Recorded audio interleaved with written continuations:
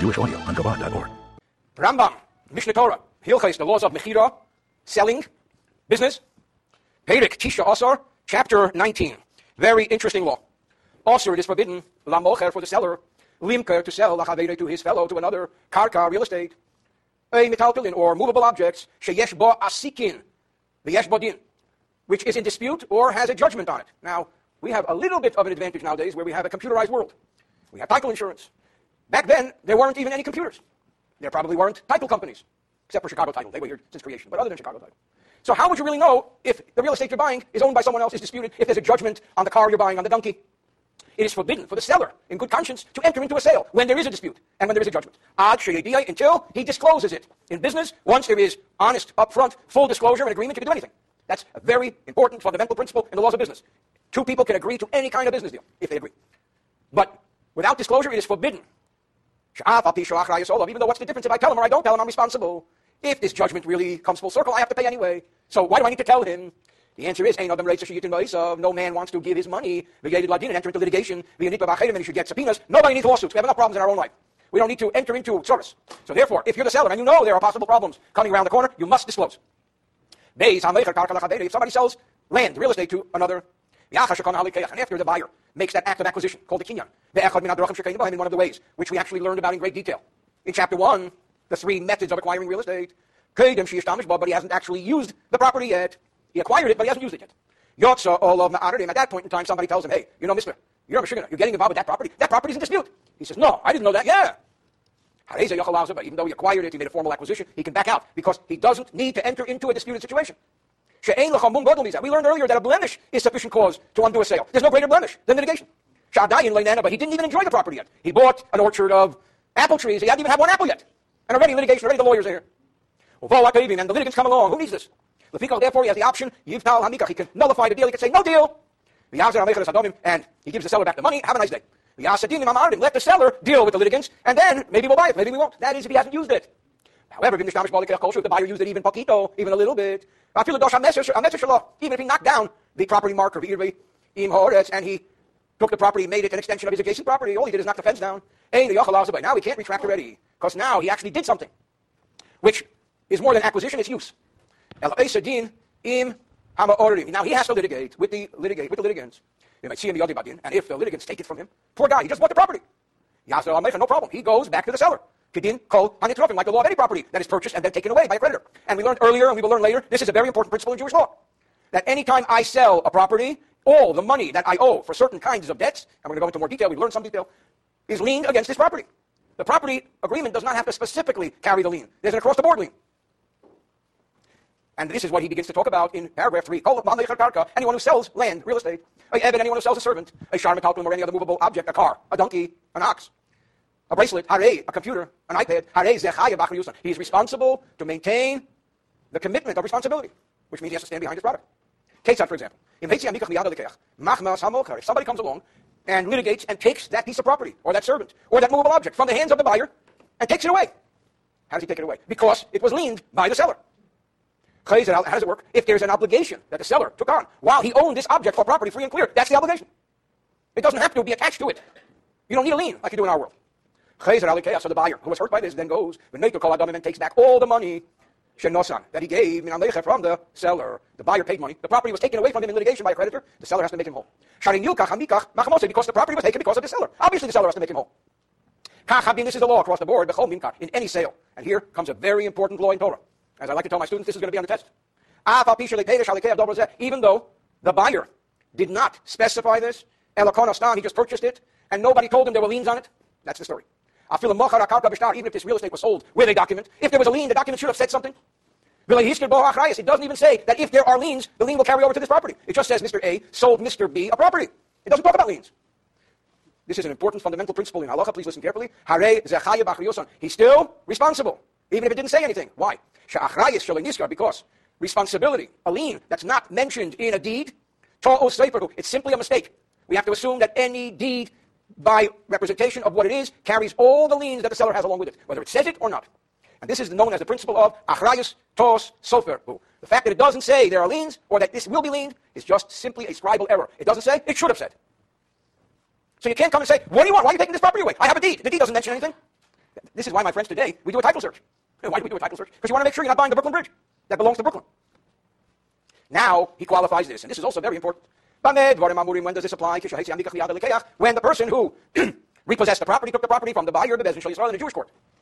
For example, it was a portable object, a movable object. And it was proven in court that the object was stolen or robbed. The guy who sold him the property was a thief. What else is known? Good morning.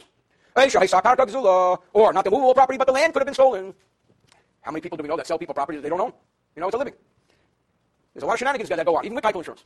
Or the creditor of the seller came along and took it away from the buyer. All of the above applies if it was in a bona fide, responsible Jewish court.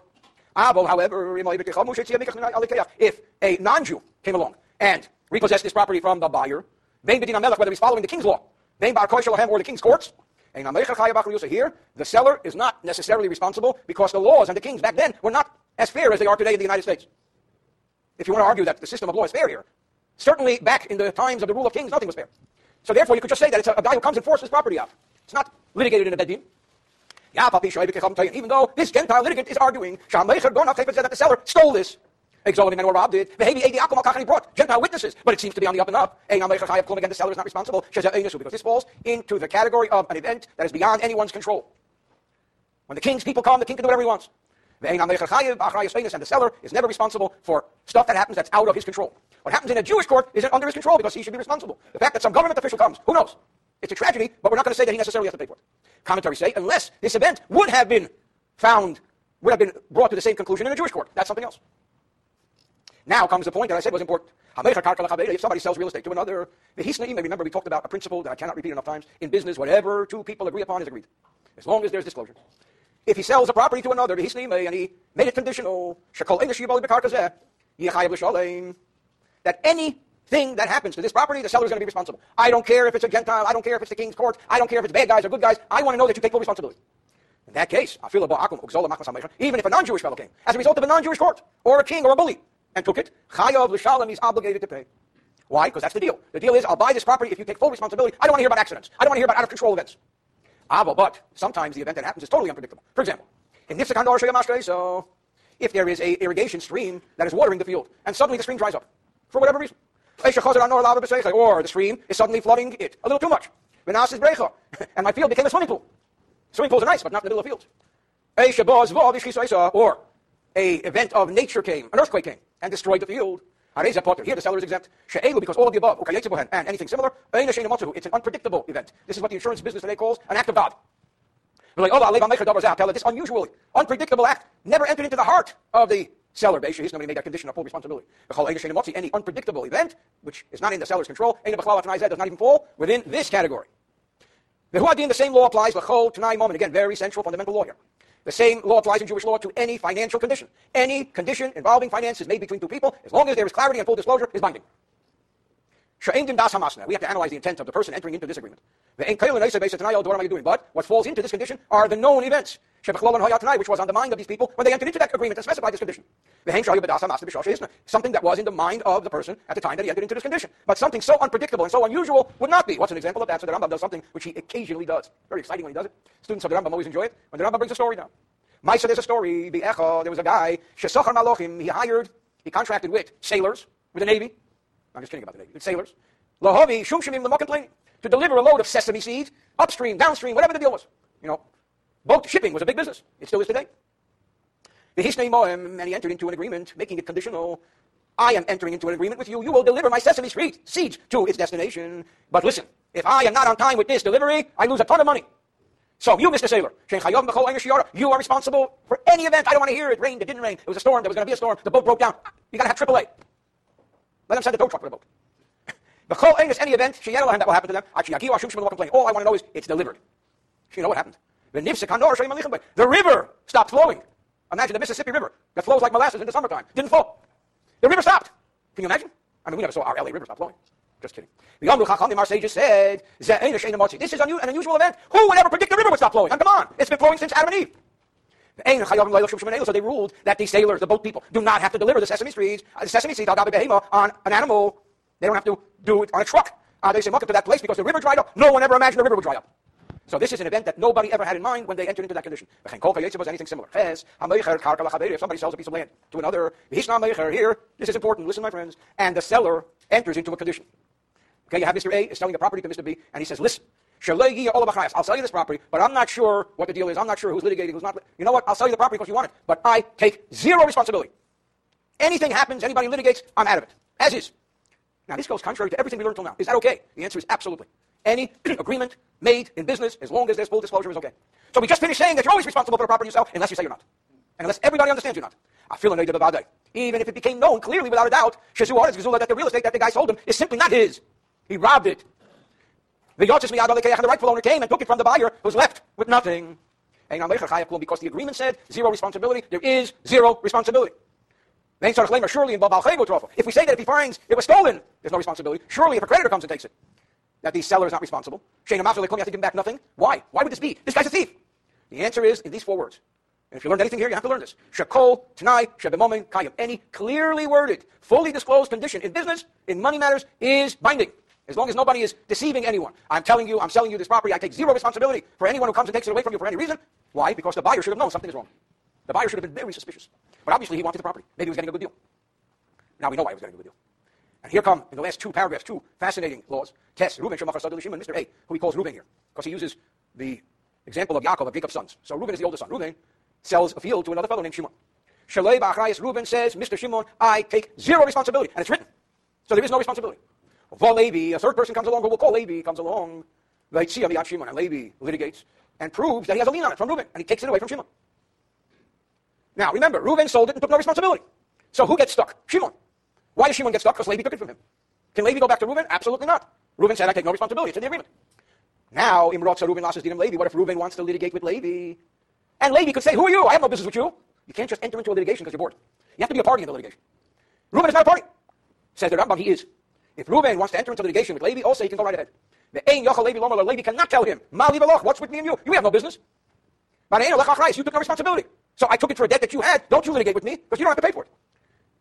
We say Reuben can litigate. How come? Why? I'm glad you asked. Says the Rambam, because Reuben tells him, I know I have no financial commitment, but I don't want Shimon being angry at me and having complaints against me for the rest of his life. Because I sold him a property and then it was taken away from my debt, even though I had no responsibility. The fact of the matter is that he lost money because of me, and therefore I am involved. And of course, all of this is from the Halacha and the Gemara and so on and so forth. And finally, interesting case, Reuben, it all begins with the same scenario. Reuben, Mr. A, sold the field to Mr. B without responsibility. He made it very clear, I take no responsibility for anybody who seizes his. Okay, so now whose field is it? Shimon's. Did Reuben take responsibility for litigation? It clearly says he has no responsibility. Then Reuben, a month later, a day later, a year later, buys the property back from Shimon. So now the original seller, who sold it without responsibility to the buyer, buys the property back from the buyer. So now the buyer becomes the seller, and the seller becomes the buyer. But he is smarter. He did it b'achrayus, with responsibility. He made Shimon take responsibility. So whereas Reuben was not responsible to stand behind his sale to Shimon, Shimon is responsible to stand behind his sale back to Reuben. Now what happens? You guessed it. And the creditor of the original guy, Reuben, comes along, and he is taking the property, seizing the property. Why? Because there was an obligation from Reuben many moons ago. Now, I would think that perhaps Reuben can come back to Shimon, who sold him the property with responsibility. Says the Rambam from Halacha here, he cannot. Why? Even though when he sold the property to Shimon, he took no responsibility. But logic dictates that he took responsibility to defend the property from himself. He can't be the seller and then the guy who repossesses. That's not kosher. But and what if another creditor comes along? Whose creditor? A guy named Yaakov. Who is Yaakov? Their father. And he repossesses it. He takes it from Reuben for an old debt. Meaning, where did Reuben get the property from? Originally from his father. So now his father's creditor came along. Reuben could go to Shimon, who took responsibility, even though Shimon bought it from Reuben. Without responsibility. Because Shimon took responsibility, or Reuben did not take responsibility, being that it's being repossessed due to another creditor.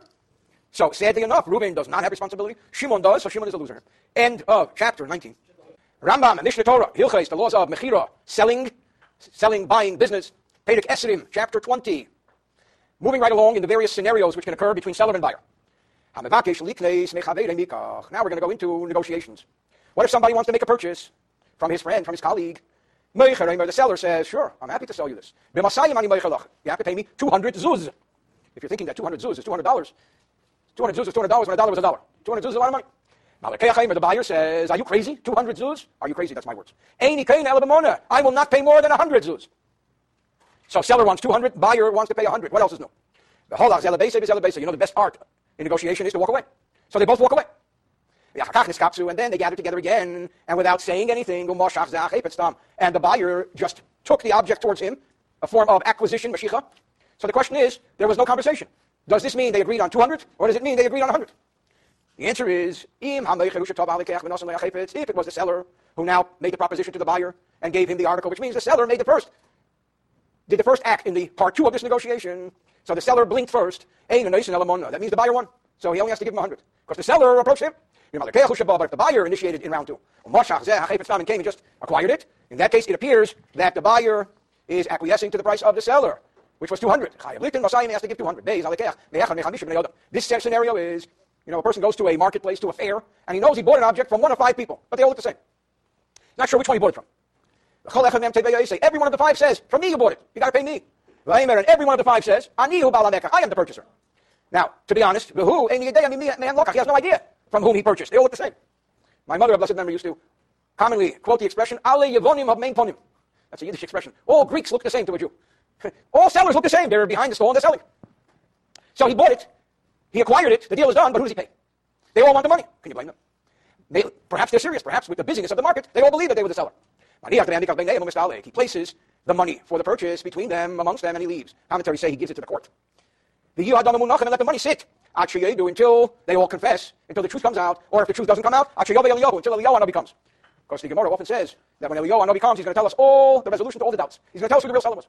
That is by pure legal requirement. But if he's a pious person and he wants to really cover all bases, the fact is he bought something and doesn't know from whom he bought it, and they're all saying from them, obligated he's not. He pays the court. It sits there. But if he is pious, he gives money to each person, in order to really fulfill the demands of heaven. He goes above and beyond the call of duty. Next scenario, he made a purchase from one of 5 people. And then the guy took him to court. He says, you purchased, you owe me money. And he says, I did not. And he takes an oath that he didn't. That's a scenario in the Chumash. He also tshuva, then he felt bad, he repented. But he now wants to pay. There's a whole system. Except that, he's not sure to whom. Every one of the 5 is putting in his demand. He says, I'm the one that you took an oath of denial. You swore to me. He says, I'll tell you the honest truth. I don't know. Any day, I don't know. Now, this is a different scenario than before, because this would be reminiscent of another scenario that Rambam was talking about earlier, in the laws of robbery, where he robbed one of 5 people. He doesn't know which one. When you want to restore a robbed item, it means you transgressed. You did something wrong. It's not like you bought something and you did nothing wrong, and you're not sure from whom. Here you robbed something. Here you denied taking something, and you took a false oath. Because there is an act, which is a sinful act that was done here, he has to pay everyone. So in the end, it's going to cost him 5 times as much. He has to pay all 5. Why? Why can't it be like the other situation, where he puts it in court and walks away? Because he committed a transgression. You do the crime, you do the time, as they said in Newark. The seller is believed when he says, here's a situation, and there are various scenarios here. Bottom line is that there are 2 buyers looking to buy a very desirable item from one seller. Must be a bargain. Both buyers paid the seller. From one of them, the seller accepted it willingly. The other one, the buyer just pushed it into his hand.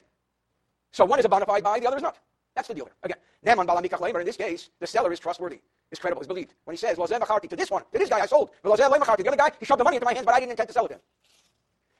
So the seller is asked, who is the buyer? And the seller says, when is this true? If the seller still has the object. Because if he has the object, then he's a big macher, then his opinion is important. But if he no longer has the object is in the hands of one of the buyers or somewhere else. In that case, he's nobody special anymore. He's just a lone witness. And the testimony of a lone witness is limited. The value is limited. The applicable law in this testimony is, like any other lone witness would come. At most, a lone witness could obligate someone to take an oath. Because he doesn't have a real connection anymore. He's not holding the item.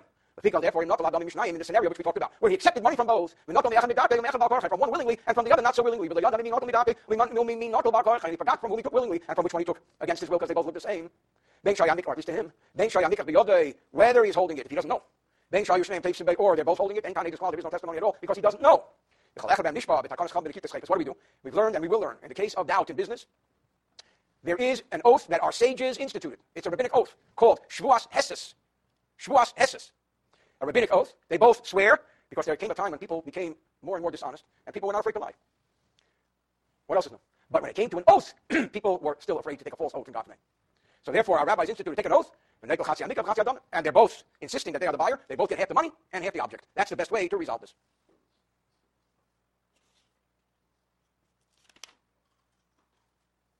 Just to give you a little background in oaths. According to Torah law, from a note, a person who denies a claim lodged against him is not obliged to take an oath at all. By Torah law, there are certain things that do oblige you to take an oath. But denying a claim is not one of them. Nevertheless, the moral character of the Jewish people declined in the era of the Talmud, and there were people who would deny claims even though they were liable.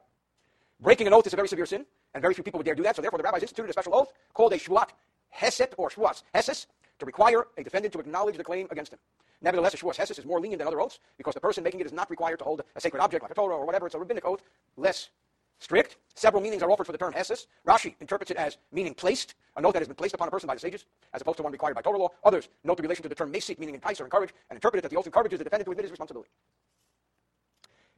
Okay, hey, 5. What if somebody says to the seller, you sold me this object? The other guy says, I did not. Or he could say another statement. He says, I did sell it to you, but you never paid me. Or, next scenario, the buyer argues and says, the buyer says, I paid the money, but I did not yet acquire, but the money's paid. If you're going to invalidate the sale, I want my money back. Or I did an act of acquisition. So it's now mine, but I didn't notice this blemish. We learned earlier that a blemish is sufficient cause to nullify the deal. And the seller says, as I used to say when I was a kid, liar, your pants are on fire. Hey, I let you know, I showed you the blemish. What you talking about? Hey, next scenario, one of them said, we came to the following agreement. Remember we said earlier, any agreement, mutual agreement in business is valid, as long as it's clear and everybody agrees. So there was this consensual agreement between us. The other guy says, never happened. There was no such condition. There's an expression in Jewish learning. It's an acrostic. The expression is lahadam. Lahadam means it never happened. It's lamid hey dalid mem. Lo hayad zvarim me'olam. It never happened. You dreamed it.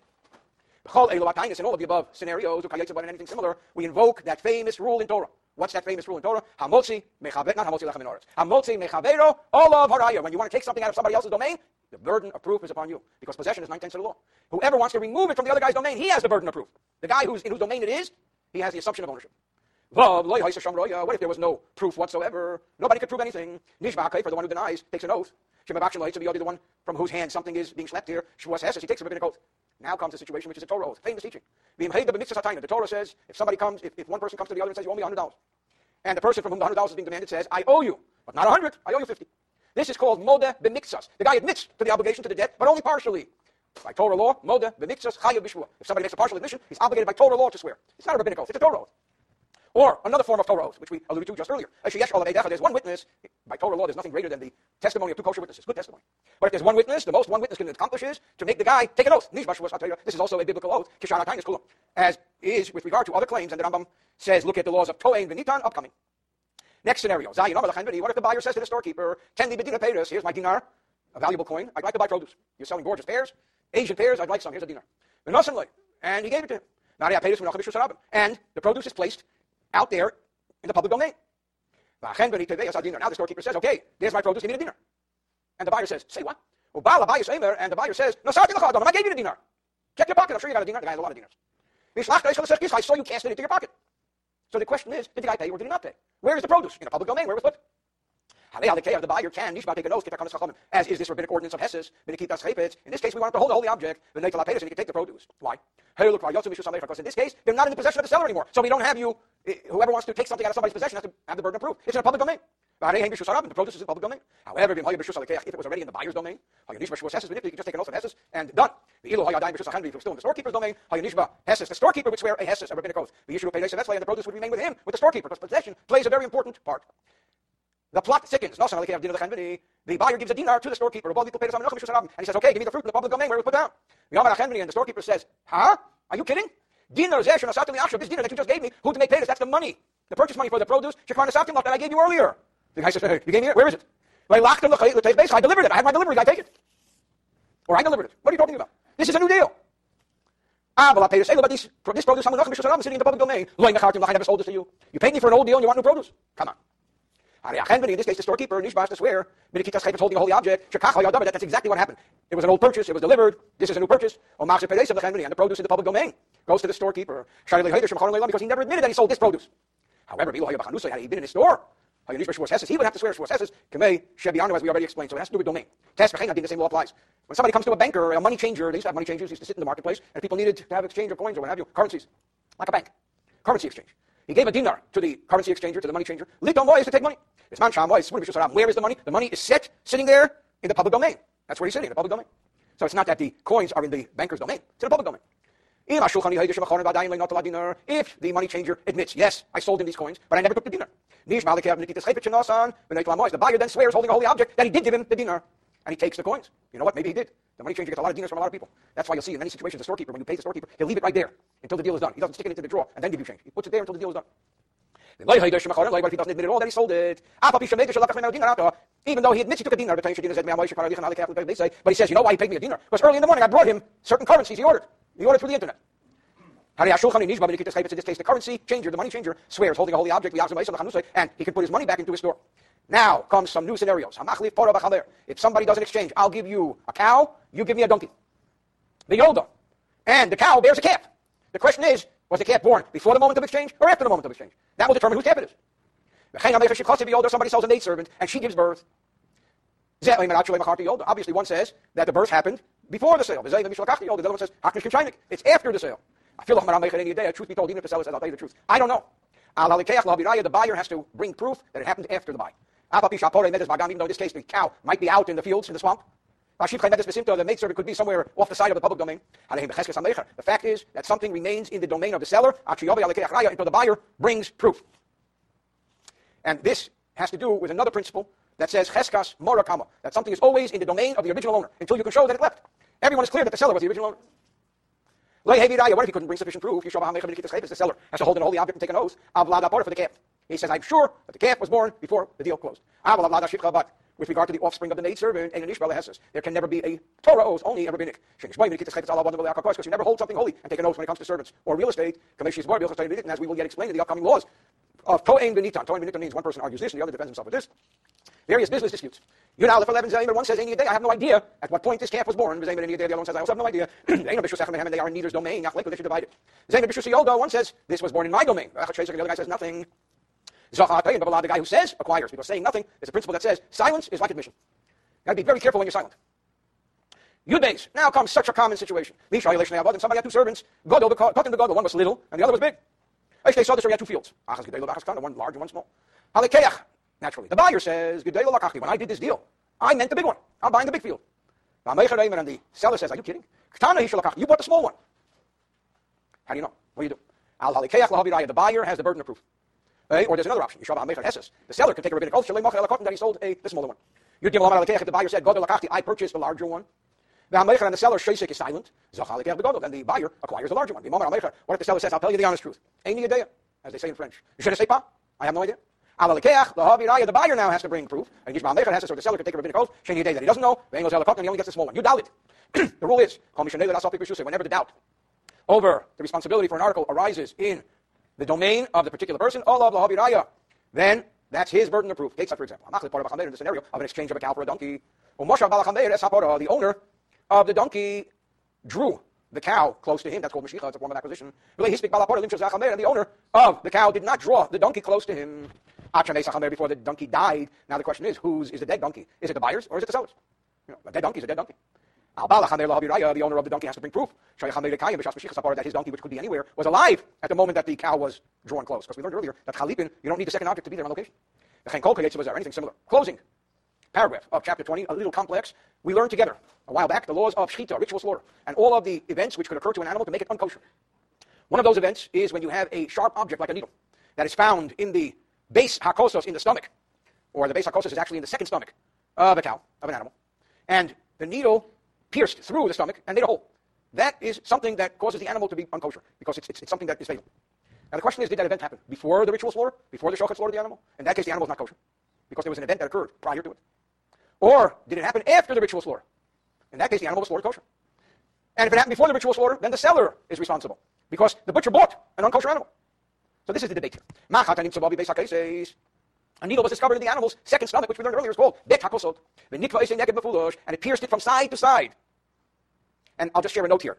Note 51 in the Moznayim Rambam. I stated in Hilchos Shechita, if such a perforation occurred before slaughter, the animal would be rendered treif, unfit to be eaten. Now the question the halacha revolves around is whether it can be proven that the perforation took place while the cow was in the possession of the seller, not the butcher. If that fact can be established, the sale is nullified. Because you don't have to pay for an animal that you bought as kosher if it was treif. We learned that earlier.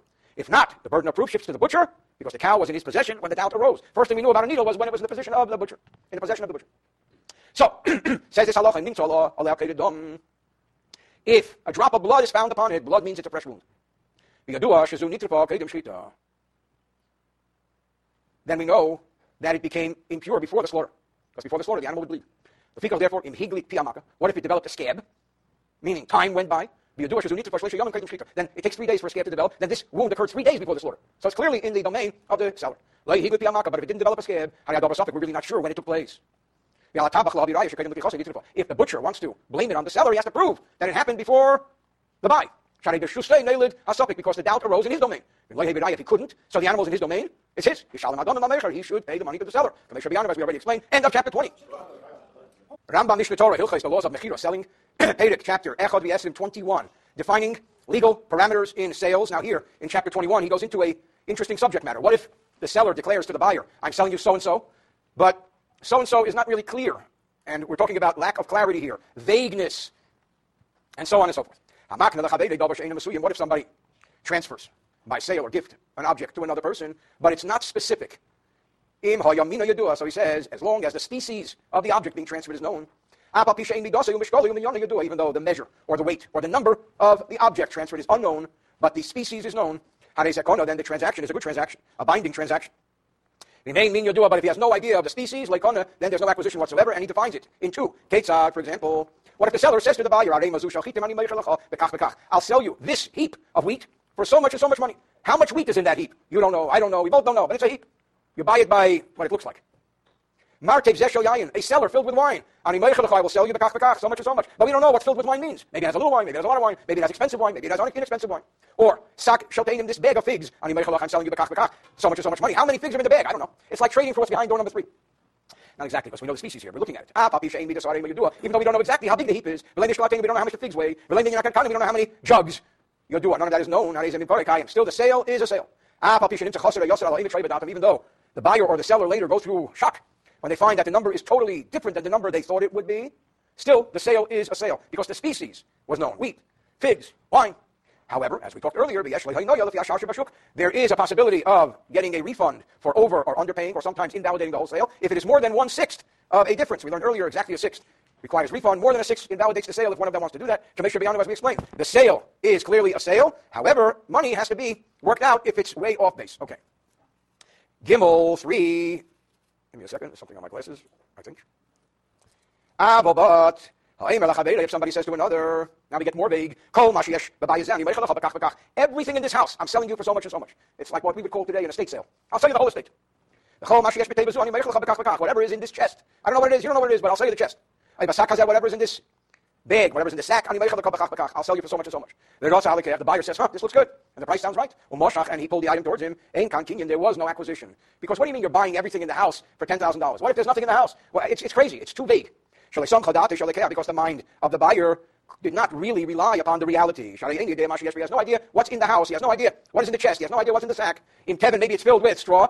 In that case, he overpaid. It's filled with gold. In that case, he underpaid. So what are we looking at? We're looking at gambling. This is like throwing dice. Or anything similar. What's the problem with gambling we learned earlier? The problem is there's no real reliance. The seller doesn't intend to convey, and the buyer doesn't intend to acquire if it doesn't meet their expectation. So therefore, it's not a real deal. It's called asmachta. It's an assumption. I'm going to take it because it's probably filled with gold. And when it's filled with straw, there's disappointment. So there was never any sincerity here. So also, if somebody sells to another basar dinim, he pays 10 dinars, chitim, he buys wheat. He says, give me 10 dinars of wheat. Okay, that's fine. The problem is, how much are you paying per measure? If somebody comes and says, I'll buy gasoline for my car. I'll buy gas. I'll buy $50 worth. But nobody decided how much per gallon. That's the deal here. That's foolish. What could be done? You peg the market price. An item like gasoline, an item like wheat has a market price. And anybody that retracts after the money was paid is not agreeable to market price. You go on the computer and you see what is the price at this moment for wheat. The deal should have been a deal. There was money, there was species, and the assumption is market price. Mekabel Mishapora should receive, we talked about this earlier, the opposite of a Mishaberach. In chapter 7, Halacha 1, we said that the court says he who punished all the bad guys in history should punish someone who doesn't keep his word. And that's something that people did not want to experience. And Mishapora was not a good thing. Now we get complicated, and these laws are based in the Talmud. All these laws are based in the Talmud. But specifically here, we're talking about real estate and how much. If somebody sells a space to another, what is the purpose of the space? La says buy is to build a house. I want to buy land from you, I'm going to build a house. Now remember, back then their houses were tiny compared to our houses today. Today we have what they call McMansions.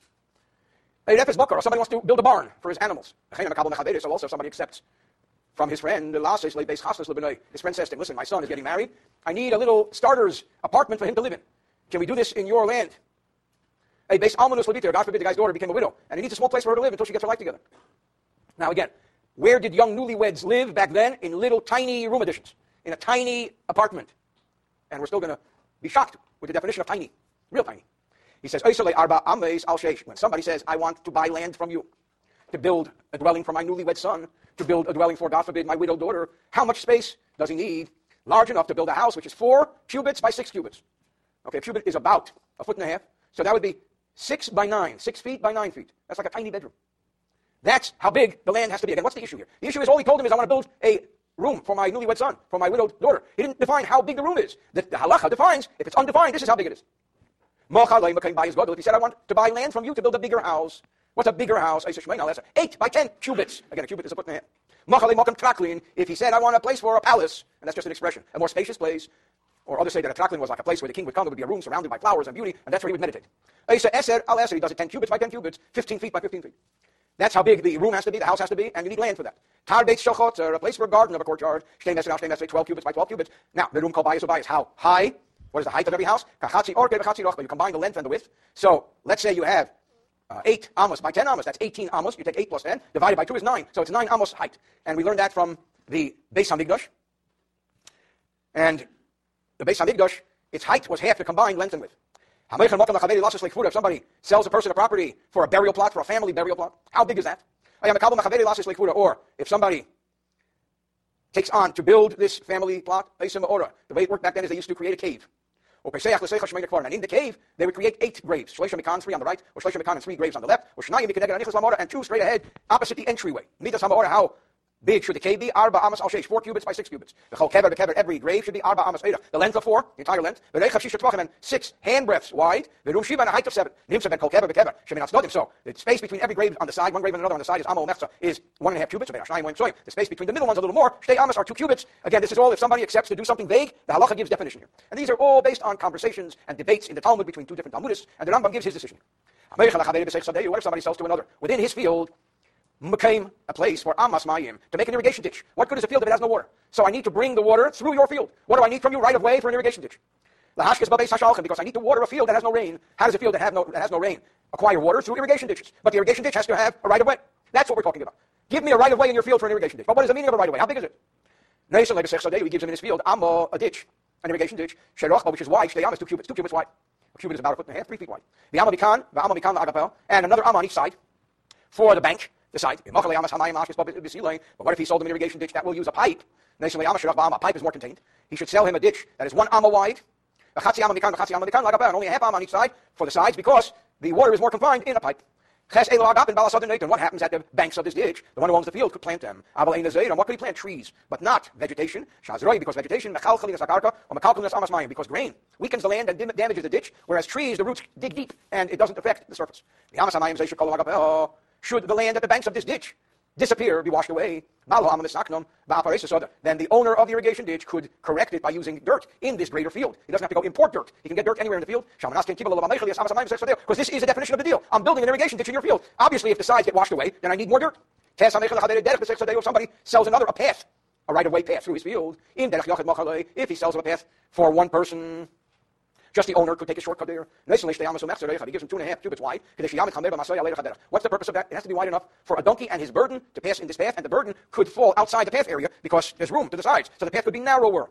But if he sold him a path, a road between one city and the other, and it goes through his field, that already needs a wider path. A city road, a road from one city to the other, needs 8 amos, 12 feet wide. If it was a public road, not a private access, but public, you have to give him 16 cubits wide, which is what the Torah considers a public thoroughfare, as discussed in halacha, having to do with the road leading to the city of refuge, what they had in the desert, and so on and so forth.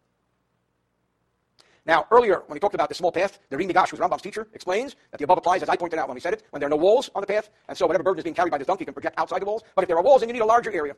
And this will resolve a seeming conflict between here and the laws we learned earlier in the laws of gifts to the poor, that a path for a single person is 4 cubits wide. That's because there must have been walls there, so you need a wider path. Yud, derech hamelech. What if somebody sells somebody a king's path? Like in Brooklyn, they have King's Highway. That's where they get it from.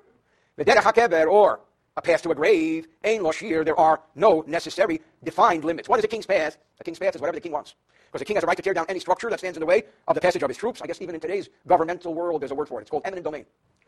Also, a funeral procession does not have to be confined to a particular path, but can spread out beyond the confines of the path, even though the people will damage produce, and this is permitted, he says, based upon the Rambam and Baba Basra as a sign of respect for the person who passed away, so they'll trample the field a little bit. But hey, this is a funeral. Funerals don't happen every day. Says the Rambam, when somebody says, I'm selling you a king's path, I'm selling you a funeral path, it's undefined, it's too big. And therefore, it's too big of a sale for the sale to take effect. What if he sold him a place for a friend or relative to stand and eulogize? He says, listen, the burial plot is here and here. I need a place in your field for the guy to deliver his eulogy. So what's the definition? He gives him a place large enough to sow 4 kabim of grain. He says here that the Rambam in Baba Basra, page 100b, defines this as being about 40 square cubits. That's pretty serious. Okay. If somebody says to his friend, to his fellow, I'm selling you this cistern, this pit, along with its walls, because a good cistern needs to have solid walls. What's the definition of that? He gives him the width of the walls, which are 3 handbreadths. You need a solid wall for a cistern to hold. Okay, now again, we're talking here about vagueness. The seller said one thing, the buyer heard another thing. What are we talking about? Definition of vagueness. Now we get a little complex. If somebody sells a field to his fellow, now understand that now when we sell a field or when we sell real estate, we give exact dimensions. That's why you have all these numbers, this page and this map, from number 44 to number. There's such exactitude in our deeds of trust or in our property deeds. But back then, it didn't work that way. That's why we have these laws, because it creates a lot of questions. This scenario is somebody sells a field to another. And he measured for him. One side of the dimension he lays out was longer, and the other side was shorter. And here, there is a diagram. We see here that the seller drew lines on all 4 sides of the field, but drew one of the horizontal lines shorter than the other. Now the question is why he did that. One of the horizontal lines delineating the field's boundaries was drawn to its full length, and one was drawn only partially. And if we can get our producer to zoom in on the top one. Good. So here you see that there is a square here, but the very top of the square has a shorter line than the bottom of the square. Now the question is why. That's a fact. When he set out the boundaries, this is what happened. Now the question is why. So, if the full length of the line, the full length line, was bordering the property of one person, then that's what the seller wanted to point out.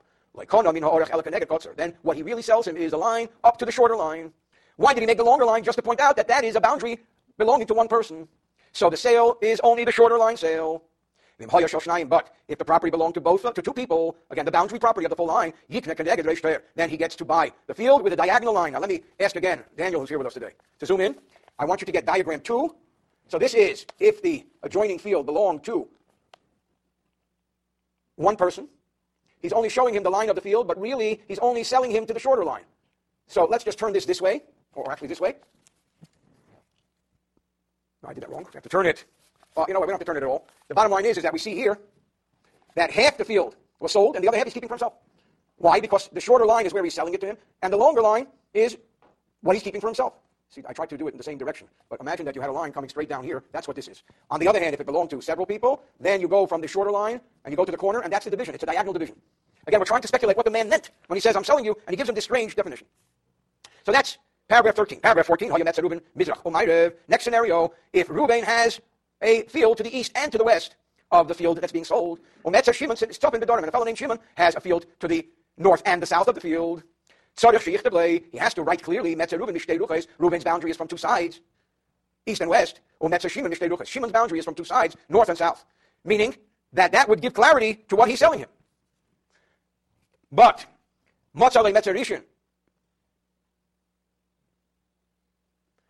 if he doesn't tell him that, then maybe he's not selling him the whole field. If the seller drew 3 boundary lines, first, the second, and the third, and not the fourth, the purchaser acquires the whole field, except for the 4th boundary, because the guy did not draw the 4th. Now, what are we talking about? I'll ask Daniel to zoom in. This is the diagram where he did not draw the 4th boundary. So you see that we divide the field into 4 triangles meeting at the center, and the dark boundary, the dark 4th, is what he keeps for himself. That's why he did not draw the 4th line. This is according to the interpretation of the Rambam in the Gemara. What if the 4th boundary is included within the other boundaries? What does it mean to be included within the other boundaries? Here we have another diagram. If we can zoom in, please. The bottom diagram. So we see here that the 4th boundary is moved in. It's not at the end of the other 2 boundaries. It's somewhat within it, which means it's swallowed up within the area that we assumed he was buying. So it's a shorter boundary. and it does not have a row of palm trees which can clearly delineate the boundary. And it also does not have enough space to plant 9 kabim of grain because that is an independent entity. In that case, he also acquires the fourth. If it was not pushed in, and it has a row of palm trees, or it has enough area to plant this amount of plantings, then he doesn't acquire. So there are certain conditions which will determine what this deal means. If it was incorporated, and it has a row of palms, or it's big enough to plant 9 kabin, or it was not moved in, does not have palm trees, does not have that space. Here comes a unique law in the Gemara, which the Rambam explains that this is handed over to the court. The court gets to make the decision as to what they think the deal consists of. The court will examine the situation, and whatever the court decides should be done. 16 What if the seller only designates the corners? The seller shows corners, but he doesn't show the boundary on every side. Or he showed him 2 opposite corners, 2 catty corners, like an L shape. We only showed him apart from each side. He does not acquire the whole thing. He should acquire from it, according to what it seems he transferred. As the judges will see, so we have 3 scenarios here. One scenario is that if he only showed him corners, so we'll ask our producer here to zero in on the top one. This is where he shows him corners. All he did was he showed him the corners. This is what I'm selling you. 1 corner line, 2 corner lines, 3 corner lines, 4 corner lines. Now the question is, what does it mean? We're assuming you make a box in the corners. The second scenario is where he just showed him 2 catty corner, L-shaped, and that's what he's selling him. We assume that the fill-in is what he's selling him, the space between. And finally, the third is where he says he only showed him a portion of each side. So we have the third diagram, which shows that he only gets a portion of each side. All of this is based on debates in the Gemara, and the Rambam gives his decision according to one of the opinions there. So this is the end of the complicated part. We now go back to the regular stuff. Very interesting question in today's world. Today's world, we have what's called a condominium. What if there's a condominium that's in a building that has 3 other condominiums? Am I selling you, when I say I'm going to sell you this house, did I mean the condominium or did I mean the building? If somebody sells an apartment, a house, to someone in a larger house, a condominium in a complex, even though he drew for him the greater complex, maybe he wanted to show him where the condominium is set. In a situation where the guy owns both, the question is, what did he sell him? Even though there are people who refer to an apartment as a house, like in today's world. A condo could be a house. This is where I live. But he only purchases that apartment. He doesn't purchase the whole building. Because all he's showing him is the greater boundaries. He sold him the whole building. He would have written that which is traditional in halacha. He would have written, I left nothing in this sale for myself. I sold it all to you. But in this case, he leaves all the other apartments. So also, if somebody sells a field in a large valley, there's a large valley, and the valley contains many fields, and he sold them 1 field. And then he gives a design of the valley. Does it mean he sold him the whole valley for that price? No. He's just showing him the greater boundaries. What if he says to another, I'm selling you fields. Now the question is, how many fields? The answer is minimum plural 2. The minimum of plural is 2. Amalei told him, Kol Sadesh, all my fields. Even 3 or 4. It does not include gardens and orchards. Amalei said, all my possessions. Even his gardens and orchards. It does not include his houses or his servants. If he tells him everything I own, all my property, this includes servants, houses, and immovable objects. If he said, I'm selling you everything I own means everything I own. Even the tefillin that he wears on his head, because that's also what he owns. Again, the issue here is, what did he mean when he said an obscure statement? If somebody says to the other, I'm selling you a house, one of my houses. I'm selling you an ox of my oxen. He said, 1 house of all my houses. 1 ox of all my oxen. The guy had 20 houses. The guy had 20 oxen. What does he have to deliver him? Which house? I have bigger houses. I have smaller houses. If he said 1, he can give him the smallest one. He said, I'm selling you 1 ox. If 1 ox died, he could say, that's your ox. Sorry, your ox died. One of the houses fell. He said, that's your house. Sorry, it fell. Because the buyer always has the worst position because of the obscurity. If somebody says to another, I'm selling you a field from the house of Chia. That's an expression. Why is he calling it the house of Chia? Because that's what the field was called. Well, they saw this on the claim of you have 2 fields that have that name. He only acquires the lesser one. The same applies to other similar situations. If somebody says to his friend, I'm selling you Reuben's field. What's Reuben's field? When the buyer comes to the field, he thought it was Reuben's field. The seller says, this is not the field that belonged. You thought I meant the field that belonged to Reuben? No. This field is called Reuben's field. Why? Because that's what Columbus called it when he discovered America. It's never belonged to Reuben. You know what I meant? I meant this little tiny field that I once bought from Reuben. That's what I sold you. So this is a big misunderstanding. The seller must bring proof that there is a field that's called Reuben's field and that he bought the field. He can't just make these things up. If he didn't bring proof, the buyer acquires the field that everybody calls Reuben's field, or anything similar, because it seems that the seller is duping him. We follow the name that is accepted to the majority of people. 22. If somebody says to his fellow, I'm selling you half my field. What is the meaning of half my field? And again, the big question is going to be, is it half quantitatively? If the field is 50 by 100, does he sell them 50 by 50? That's half. Or is it qualitatively? Some of the field produces more, some of the field produces less. In fact, one side of the field has rocks and stones and produces nothing. What's half my field? He says, show me, we estimate, we evaluate, we appraise, how much the whole field is worth. Then, once we find out, he has to give him half the financial amount, but of the 2 halves, he can give him the weaker half. But it has to meet the dollar value. Also, if he told him, I'm selling you the half in the south, you evaluate and appraise the whole field, and on the south side, you give him half the money worth of land. On the buyer accepts, the buyer has to put in his part, the separating fence. Behind the fence, next to the fence, there has to always be a small ditch, 3 handbreadths wide, then there has to be a greater ditch, 9 handbreadths, because there has to be clear separation between the two properties, and this will be in the buyer's half. And between the two there has to be a handbreadth. What is the purpose of all of this space? All of this is necessary to prevent animals that destroy fields, like a nemia, which he translates here as a marten, a small but deaf carnivorous animal. Others mean it's an animal that destroys crops. This gap will stop this animal from crossing over. Gimel, the closing paragraph of chapter 21. He only had half the field. And he says to his fellow, I'm selling you half of what I have in the field. The question is he buying half or is he buying half of half? He bought the whole half. Half of what I have. Like only buys a quarter. Said, the boundaries of this field from which a portion is divided, various other expressions, divided, separated, apportioned. If he said, and these are the boundaries, he acquires half. He didn't designate its boundaries. Like he only gets that size that can be planted with 9 kabin, as we said. That's a respectable size. End of chapter 21.